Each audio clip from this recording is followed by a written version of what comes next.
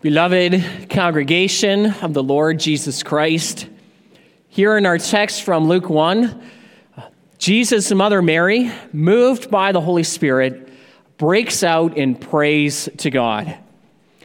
And it's no wonder that she does this. As she herself acknowledges in verse 49, "He who is mighty, that is God, has done great things for me." And that is undoubtedly true. Think about what God has done for Mary. He chose Mary to be the mother of our Savior.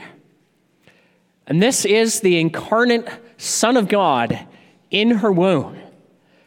This is astounding. This is phenomenal and is a great honor for Mary. And this is why Mary confesses in her song, "For behold, from now on, all generations will call me blessed."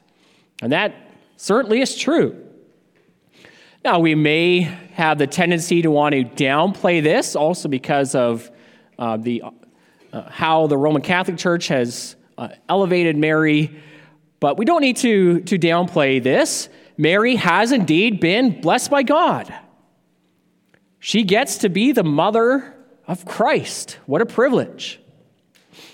But that being said, notice something else about Mary's song. She does not place the focus on herself, but she places the focus on God. And this is where Mary would want our focus to be too, not on her, but on God, who is our Savior. And as Mary confesses in her song, Mary's Savior too, just as much as our Savior. I read this song, you can see that she directs her eyes to God's greatness, to God's faithfulness, to God's covenant, love, and mercy.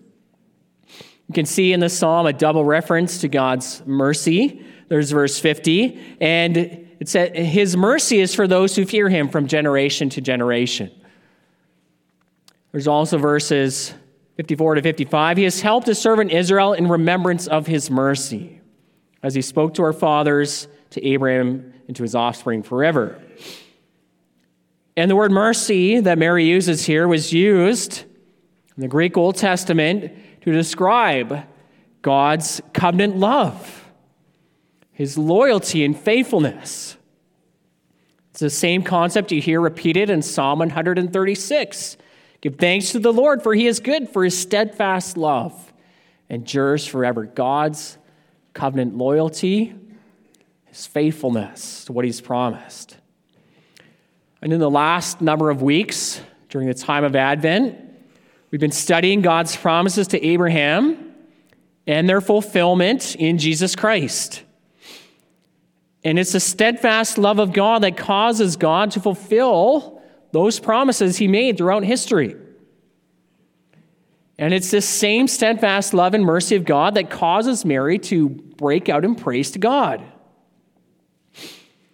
And one reason why this is the case is because this song here in our text and the events surrounding Jesus' birth here in Luke's gospel show that God is fulfilling his plan in Jesus Christ. It does so in many marvelous ways. One way this song and these events do this is by mirroring events from the Old Testament, particularly the book and the books of Samuel. We can see many similarities between them, between the beginning of Luke's gospel and especially 1 Samuel. For instance, both Samuel and Luke begin in a context where there is a lack of prophetic word from the Lord. 1 Samuel 3 says that when Samuel was a boy, the word of the Lord was rare. There was no frequent vision in those days. The Gospel of Luke, of course, happens hundreds of years after the last prophet in the Old Testament. But in the beginning of both Samuel and Luke, the Lord works to kickstart, to bring about his prophetic word again. Not only that, But both these books begin with barren women receiving children as a result of prayer. The answer to these prayers in both cases takes place at the tabernacle or temple. The woman in 1 Samuel is Hannah. The woman in Luke is Elizabeth, the wife of Zechariah. There's more. Similar statements about growing boys are made near the beginning of both books.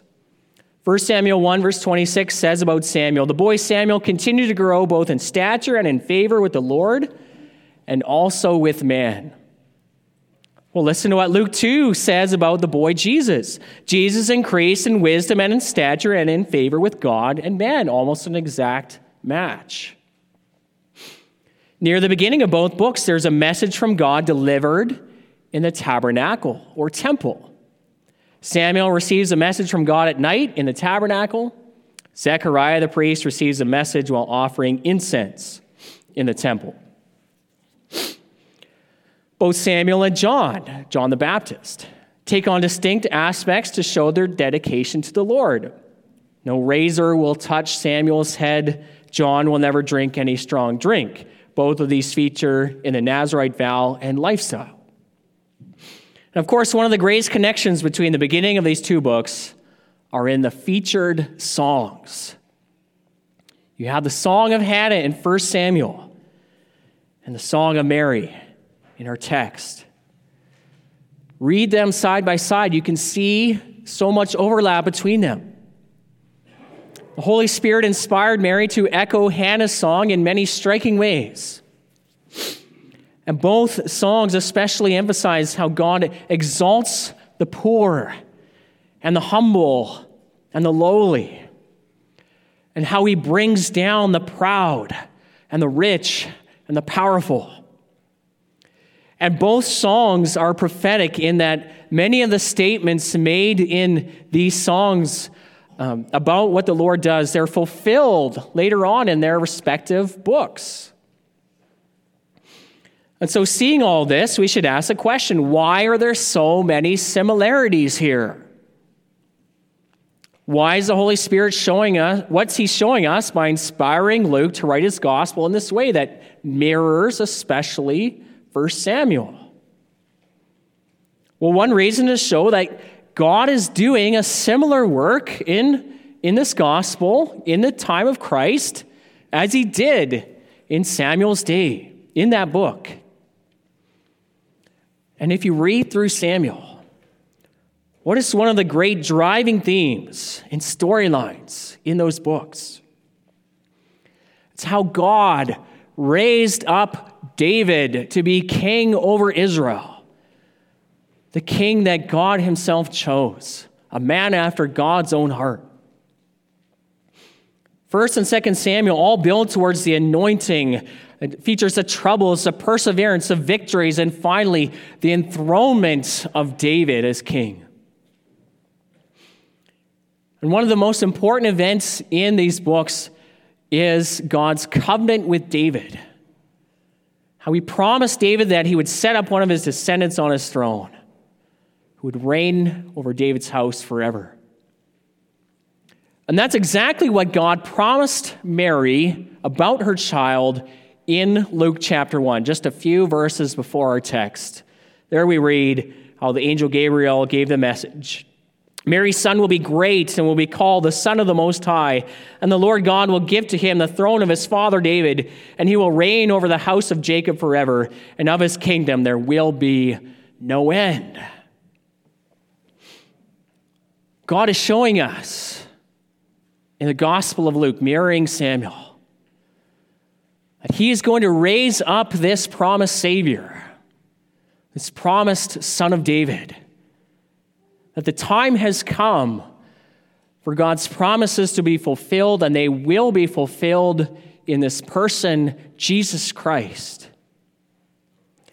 And the Son of Mary, Jesus, and who is also Son of David, would sit on David's throne forever because of his perfect obedience to God.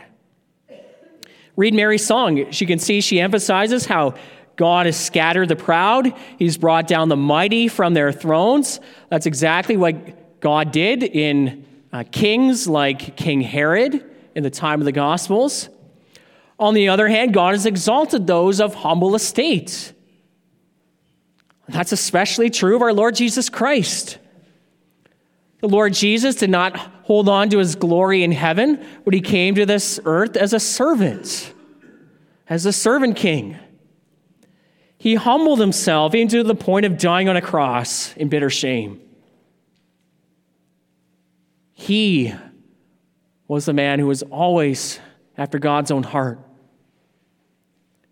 That's what makes him God's ideal king, worthy to reign over the earth forever and ever. He humbly obeyed God no matter what the cost, without any thought of his own gain or for his own pride, out of complete love for God and God's people. And that's what we see also displayed in the sacrament of the Lord's Supper this morning. How Christ, the humble one, how he gave himself completely for us. Right? We see the broken bread, the wine poured out, symbols and signs of how Christ completely gave up his life for us, that we might be saved, to save us from our sins, to ransom us from the grave, so that we might be enthroned with Christ in heaven forever at God's right hand. And it's in this way, as Mary says, that God has helped his servant Israel in remembrance of his mercy. He's done it through Jesus Christ.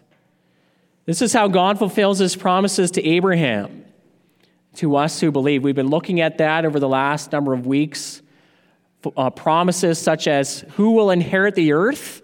That's Christ and us in him. Promises about a great nation and a great kingdom. That's in Christ our King and us in him as those part of his kingdom. God's promises to Abraham are fulfilled in Christ, and they are brought to us who believe in the Lord Jesus Christ. We share in the fulfillment of those promises by faith. And so, beloved, let us walk by faith every day. Look at Mary here. As you see this song, as you read also about her life in Luke chapter 1 and 2, what kind of faith did she have? She trusted in God's word. That's one reason why she's blessed. She believed that God's word would be fulfilled for her. That's what Elizabeth says right before our text. She believed God's word would be fulfilled. She trusted God's promises in his word. She walked by faith. She trusted God will fulfill his promises made long ago to Abraham. She waited in faith for God to fulfill those promises. And what a glorious way he did in the life of Mary and will do to us who believe too. This is the same faith we live by. But we have one benefit. We have the rest of Scripture. We have these Gospels written down for us. We have the rest of the New Testament Scriptures that show us how wonderfully God has fulfilled his word in Christ. And so we can read those Scriptures, see God's faithfulness. We can grow in faith and in trust all the more. And this also calls us to respond with Mary in praise to God, praising him for his covenant love and mercy. For all of God's promises are yes and amen in Jesus Christ. We see in Christ a king who gave his life for us, who fulfilled the law, who's now enthroned in heaven to reign there forever. He's our Savior. He's our King. He's given us eternal life. So let us praise our God for his wonderful covenant love and mercy in Christ alone. Amen. Let us now respond to the preaching of God's word by singing from the Song of Mary. Let's sing hymn 17, the stanzas 1, 3, 5, and 6.